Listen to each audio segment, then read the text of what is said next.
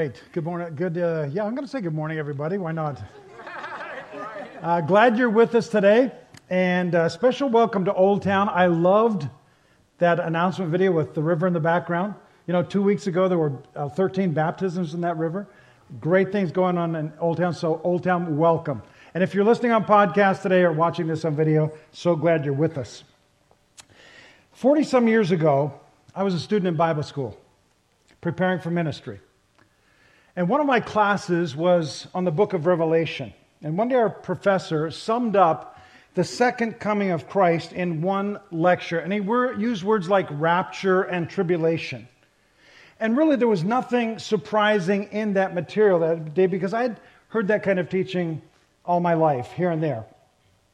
What was surprising was the announcement at the end of class that day that not everyone had the same view concerning the timing of the Lord's second coming. He said, today we've looked at the pre-tribulation rapture view of Christ's coming again, but there are other views. There is a mid-tribulation view. There's a post-tribulation view of the rapture. Now, if you're new to this subject, you may be thinking, rapture, what does that mean? Well, there is a pretty unanimous agreement that people use the word rapture to refer to the moment when Christ takes his church out of this world to be with him forever. The Apostle Paul talks about this in 1 Corinthians chapter 15 where he says, listen, I tell you a mystery. We will not all sleep, but we will all be changed. In a flash, in the twinkling of an eye, at the last trumpet. For the trumpet will sound, the dead will be raised imperishable, and we will be changed. For the perishable must clothe itself with imperishable, and the mortal with immortality. Does that language sound confusing? Just think of it this way. When Jesus was resurrected from the dead following the crucifixion and the 3 days in the tomb, he had a new body. It was not a mortal body. It was something new. It was something different. With this new body, Jesus could suddenly appear to people or disappear from people. For example, the disciples were huddled together with fear in a room, the door closed and locked, when suddenly Jesus was standing in the middle of them. Do you remember that? He had a new body. It was a glorified body, an immortal body, a body that was ready for heaven. We are one day going to get that same kind of body. And the Apostle Paul tells us, with what we just read, when that will take place. When is that going to be? It is going to be at his coming. Now, because the word rapture is not actually a biblical word, you don't find the word rapture in the Bible. It's not in Scripture. So I'm not going to use that anymore in this message. I'm going to use instead phrases that are in the Bible like the Lord's return or the coming of Christ. So let me get back to my college story. My professor said, today I've given you a pre-tribulation rapture view of Christ's return. Tomorrow, Professor Nielsen is going to come and give a post-tribulation view. Well, the next day, Professor Nielsen came in, lectured for an hour on the post-tribulation view of the Lord's return. I had never heard any teaching like that in my life. And in brief, I was dumbfounded. Everything that he said, he had backed up with Scripture, and it sounded right. So what do you think I did as a college student? I said to myself, well, they're both right. And they're exact opposites, but they must both be right. And you know what I did? I just forgot about the whole thing. Just forgot about the whole thing. I completely ignored the subject of the Lord's return for 14 years. Until I was a missionary in Gabon, Africa, assigned to teach in a Bible school. Of all things, can you imagine? Guess. The book of Revelation. And yes, I was going to have to teach Bible school students who were preparing for ministry. And I thought to myself, this is just great. I don't even know what I believe myself concerning the Lord's second coming, let alone teaching Bible school students who are going to be going out teaching people in churches. And that's when I began to dig into Scripture and study for myself and figure out what the Word of God says concerning the Lord's return. So what I'm going to share with you today is how I understand the Scriptures. They're black and white to me. I didn't get these beliefs from commentaries or from the myriad of articles that you can find on the internet. In fact, there was no such thing as the internet 28 years ago. In fact, we didn't even have a computer 28 years ago, if you can imagine that. As a young missionary in the jungle of Africa, I took the Bible, the Word of God, as it is written, studied it, and made my conclusions. Here's why I'm giving you this background. If you have been taught a pre-tribulation view of the return of Christ and have never heard anything else, then I am simply here to ask you to listen and respect what I believe is the Word of God. And I promise you that I will listen to you if you want to talk about it, if you have a different view, and I will respect your views. Can we just agree on that? More importantly, I encourage you to study the Scripture yourself, remembering that these words are in the book of Acts. The Bereans were of more noble character than the Thessalonians, for they received the message with great eagerness and examined the Scriptures every day to see if what Paul said to them was true. They didn't even trust the Apostle Paul. They examined the Scriptures themselves. Here's my point. Don't take my word for what you believe, but don't take the word of others either. Examine the Scripture yourself. That's what God wants us to do. So let's jump into Thessalonians. As I begin, I want you to think about this. Paul spends more time in the two letters of 1st and 2nd Thessalonians talking about the coming of the Lord Jesus Christ than he does in any other letter. Why? Well, when Paul was with the Thessalonians, it was a very brief time. Just 3 weeks, and then he got kicked out of town. But he had obviously taught on the second coming of Christ. The problem was that they had received that teaching with some misunderstanding. And when Paul had suddenly been forced to leave town to save his life, no one was around to correct their misunderstanding for a long time. In fact, it was about a year and a half before Timothy finally brought him a report from Thessalonica, and he says, oh boy. And he writes his first letter to them. About a year and a half.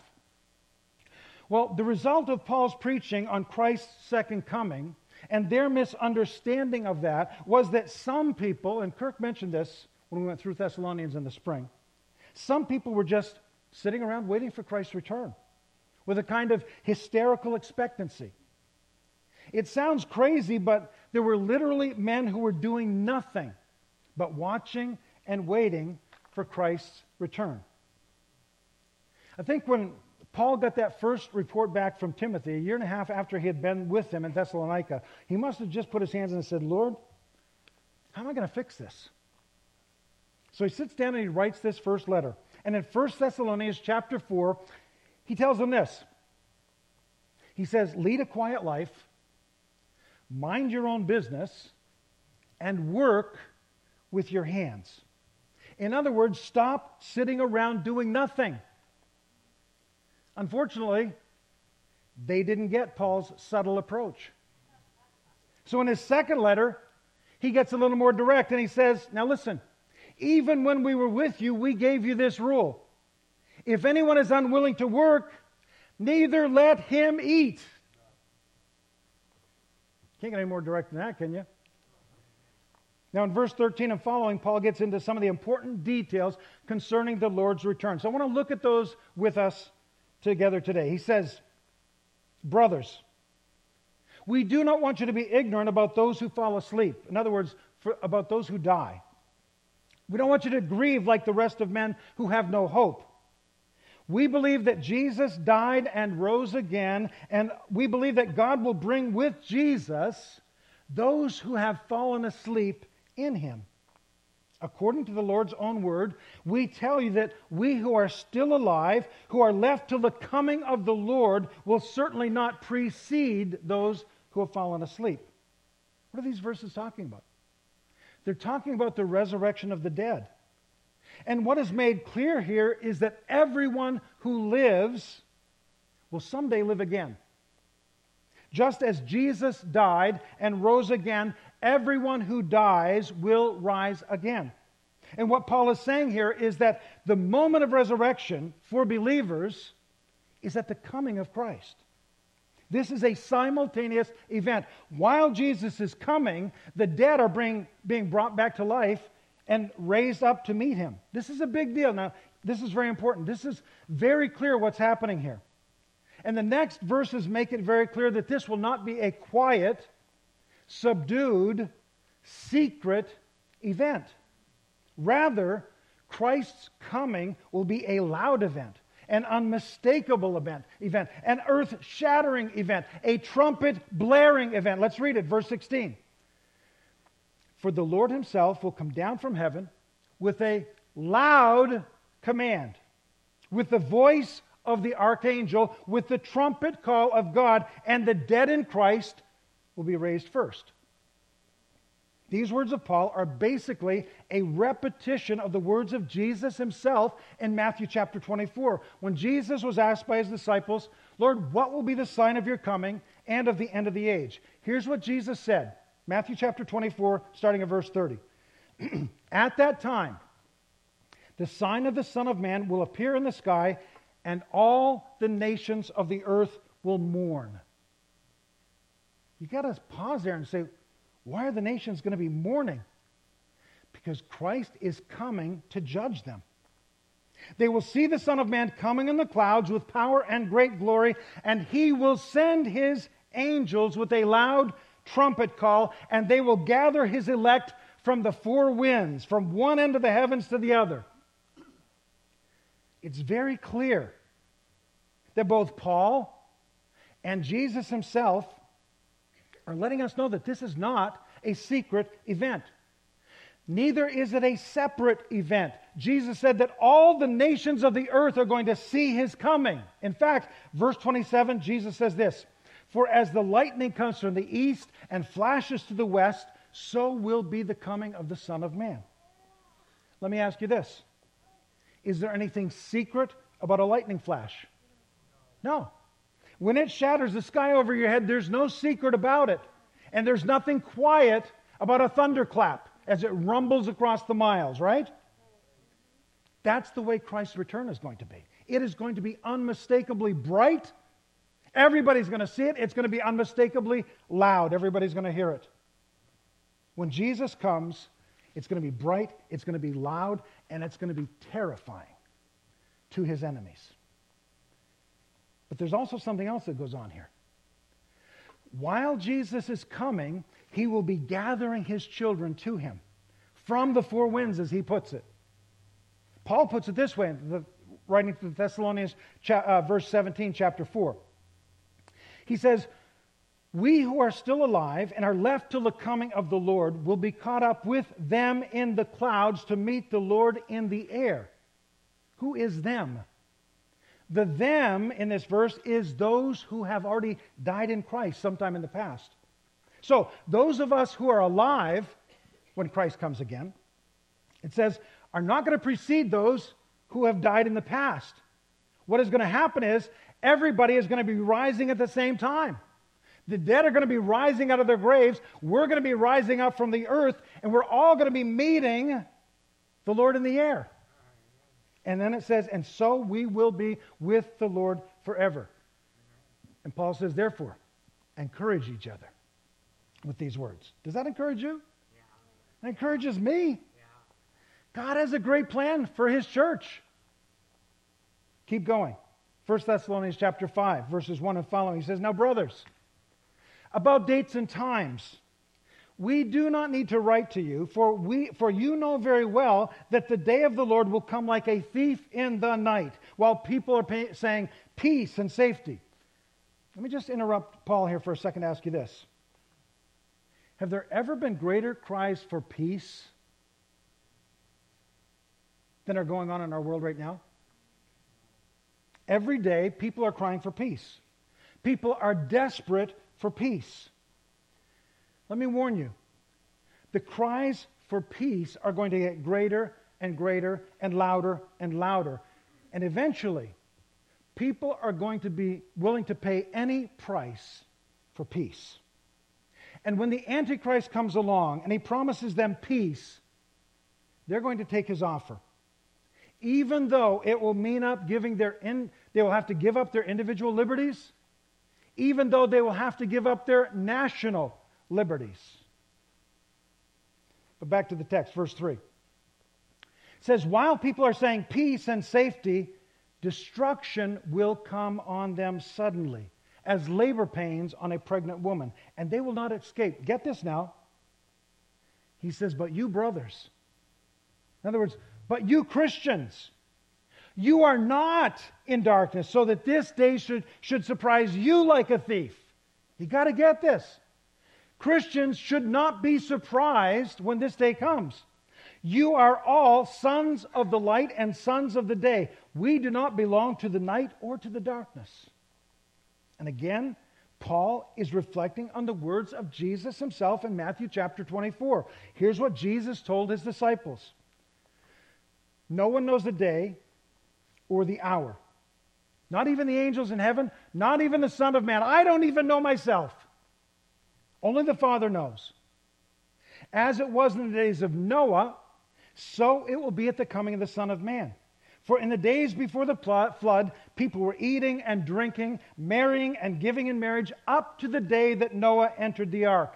And they knew nothing about what would happen until the flood came and took them all away. Verse 43. Jesus continues. He says, but understand this. If the owner of the house had known at what time of the night the thief was coming, he would have kept watch, and he would not have allowed his house to be broken into. So you must also be ready, because the Son of Man will come at an hour when you do not expect him. So let me ask you this, because this sounds contradictory. Let me put it this way. Did Noah know that a flood was coming? Yes or no? Yes. That's why he was building an ark. You know, the experts estimate that it took him 100 years to build that ark. 100 years to build the ark. He knew. He knew the flood was coming. He knew God's judgment was coming. He was paying attention. He was ready. He was not surprised. When the day of judgment came, he was not like a person who has a thief break into his house. Here's what Jesus is saying. You will not be surprised either at the Lord's return if you are paying attention. You say, well, wait a minute, how are we going to know? From the words of Paul and the words of Jesus himself. Let me review just for a minute to get us where we need to be. I told you at the beginning of the message that Paul's preaching in Thessalonica about Christ's return had caused some misunderstanding and confusion. Maybe you're thinking, yeah, I understand that. He addresses this. He addresses the misunderstanding. He addresses the confusion in his first letter, chapters 4 and 5. Okay?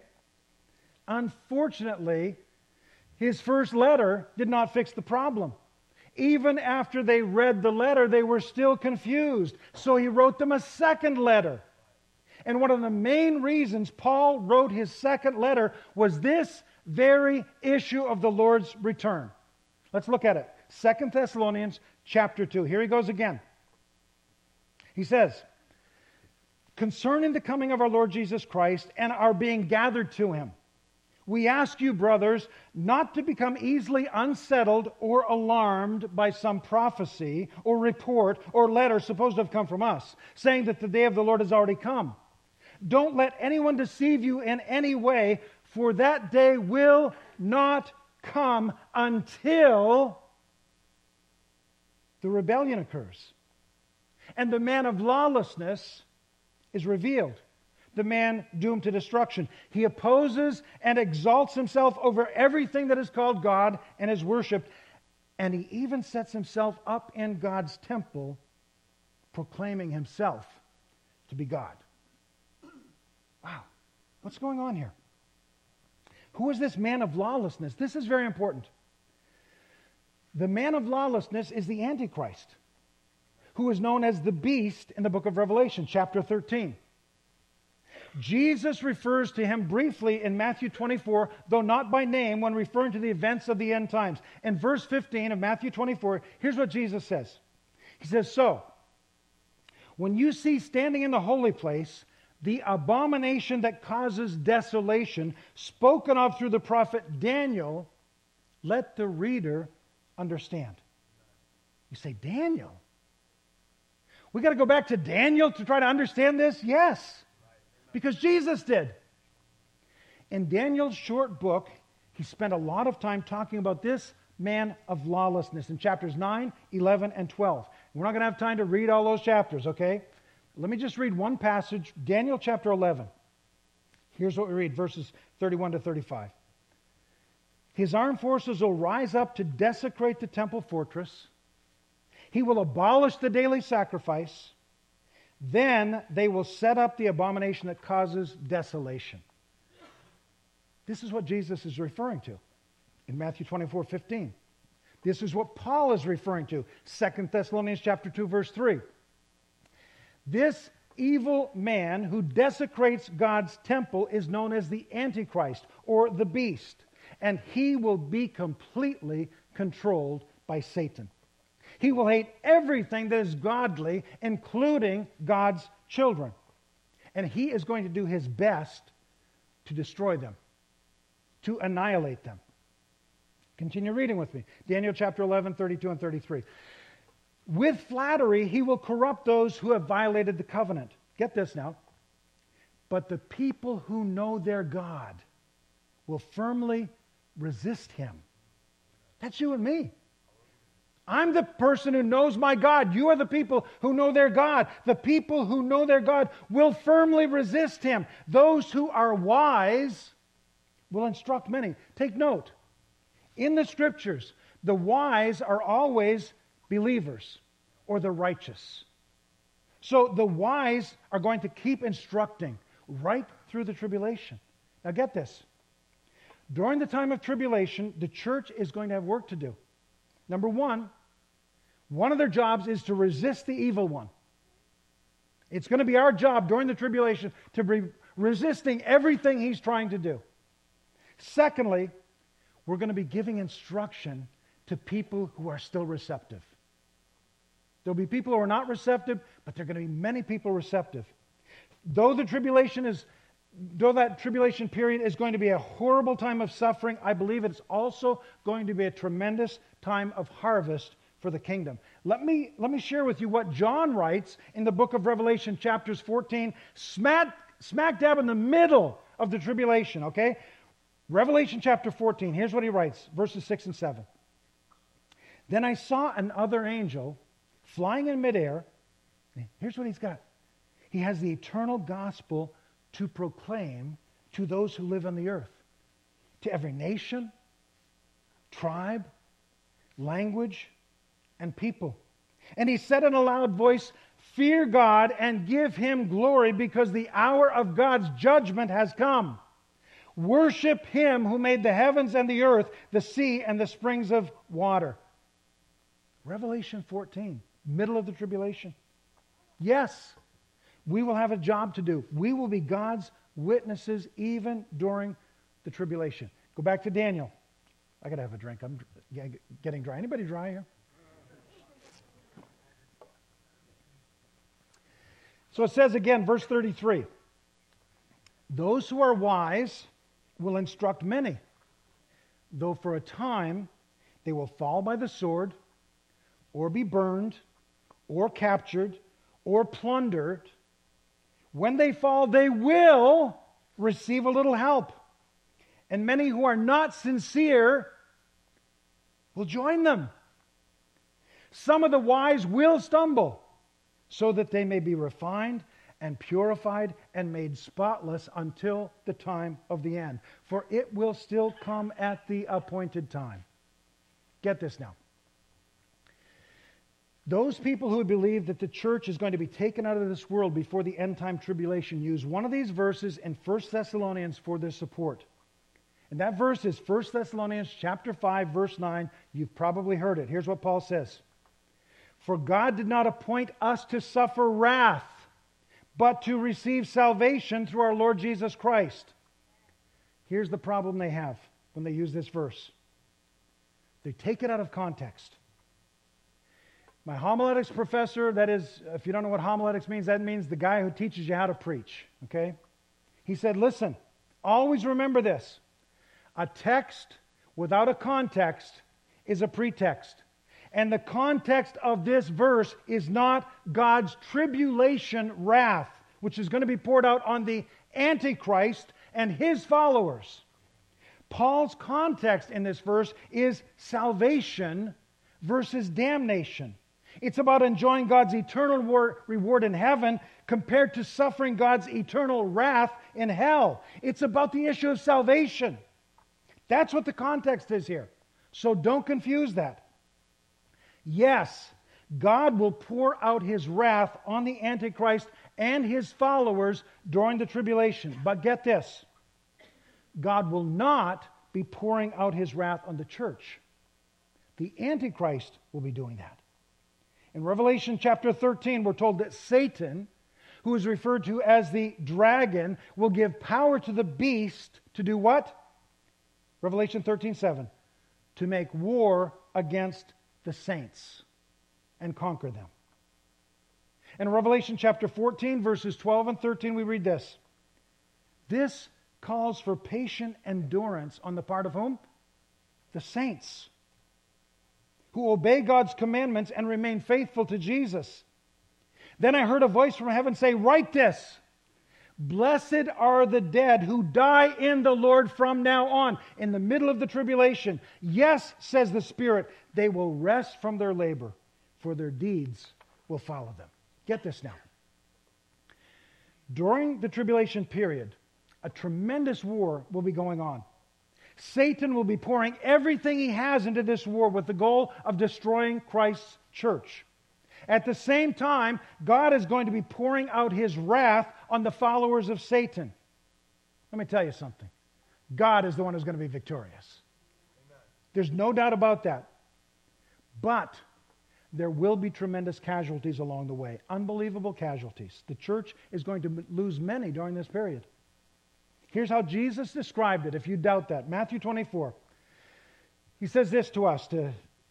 It sounds bad, but it's actually got a good ending. It's got some comfort at the end of it. He says, say, when you see standing in the holy place, the abomination that causes desolation, spoken of through the prophet Daniel, let the reader understand. Then let those who are in Judea flee to the mountains. Let no one on the roof of the house go down to take anything out of the house. Let no one in the field go back to get his cloak. How dreadful it will be for those in those days for pregnant women and nursing mothers. Pray that your flight will not take place in winter or on the Sabbath, for then there will be great distress, unequaled from the beginning of the world until now, and never to be equaled again. If those days had not been cut short, no one would survive. But for the sake of the elect, those days will be shortened. These are the words of Jesus. Here's my conclusion as I try to wrap this up. Why do you think God told us that these events are coming to the earth? There's only one reason I can think of. And that is so that we might be prepared. We are supposed to read the book of Revelation, read the prophecies, not to be dismayed and disheartened, but to be encouraged. There's great hope. Over and over again, from the Old Testament to the New Testament, from Daniel to Jesus to Paul to John, we are told that the wise, the believers, will see what is going on around them and be able to figure things out, so that we should not be taken unawares as a thief might take us unawares at night. Though we do not know the exact day or the hour, the signs of Christ's coming will be clear. The lawless one will be revealed. The wise will recognize him. And all of this I've read to you today from the Word of God. These are not my words. This is not my opinion. I would much rather have gone through Bible college hearing just one way and be raptured out of here and no problem. And so would all the rest of us. But I have read to you today from the Word of God and nothing else. When do the last days begin? We don't know that. The church has been expecting Christ since the apostles saw him go into the clouds 2,000 years ago. On the other hand, the last days may have already begun. If you look at the events in Matthew chapter 24, that Jesus' words about what is going to be happening. If that is true, if the last days have already started, are we to start shaking in our boots and become like frightened children? No! Remember this. Christ's church has always been persecuted. Through the centuries, millions of believers have given their lives for the name of Jesus Christ. Even today, across this world, people are being persecuted and dying because of their faith at a rate of about 1,000 people per year. Do you know this? Listen to me. The church counted it all joy to be worthy to suffer for the name of Jesus. So this is not a time to worry and fret about the future. It's a time to get ready and prepare. It's a time to be repentant instead of rebellious. It's a time for holiness instead of worldliness. It's a time to reach as many as possible with the gospel of Jesus Christ. Our God and Savior, Jesus Christ, the King of Kings and Lord of Lords, the Alpha and the Omega, the Prince of Peace, is coming again. Nothing can hold him back. And because of the tribulation that's going on, the church is going to welcome him with open arms. They're going to be saying, "Come, Lord Jesus. Come, Lord Jesus." None of us have that attitude today. Because I can go play golf, and I can go fish, and I can ride around in my car, and I can take vacations. I don't care if Christ comes back today, like I will in that day. Do you understand what I'm talking about? He's going to come through the clouds as the disciples saw him leave through the clouds. And what are we to be doing until he comes? These are the last words of Jesus before he ascended into the clouds. He said this, "But you will receive power when the Holy Spirit comes upon you. And you will be my witnesses in Jerusalem, in all Judea, and in Samaria, and to the ends of the earth." That is our calling. That is what we are to be about. We are to be his witnesses from here to the ends of the earth until he comes, whenever that is. Would you pray with me?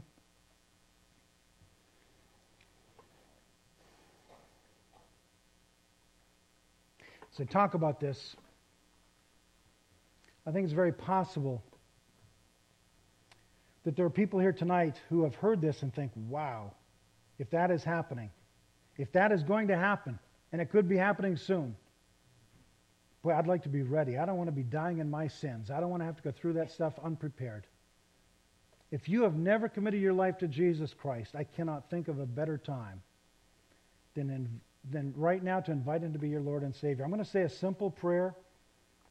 If you need Jesus Christ to be your Lord and Savior, if he's been speaking to your heart, if the Holy Spirit is drawing you to him, then I invite you to pray this prayer with me right now. You can pray it in your heart. Dear Lord Jesus, thank you that you died on a cross to pay for my sins. I am a sinner. Forgive me, Lord. Come into my heart. Cleanse me. Help me to live for you. Help me to be ready for your second coming. In Jesus' name I pray. Amen. God bless you.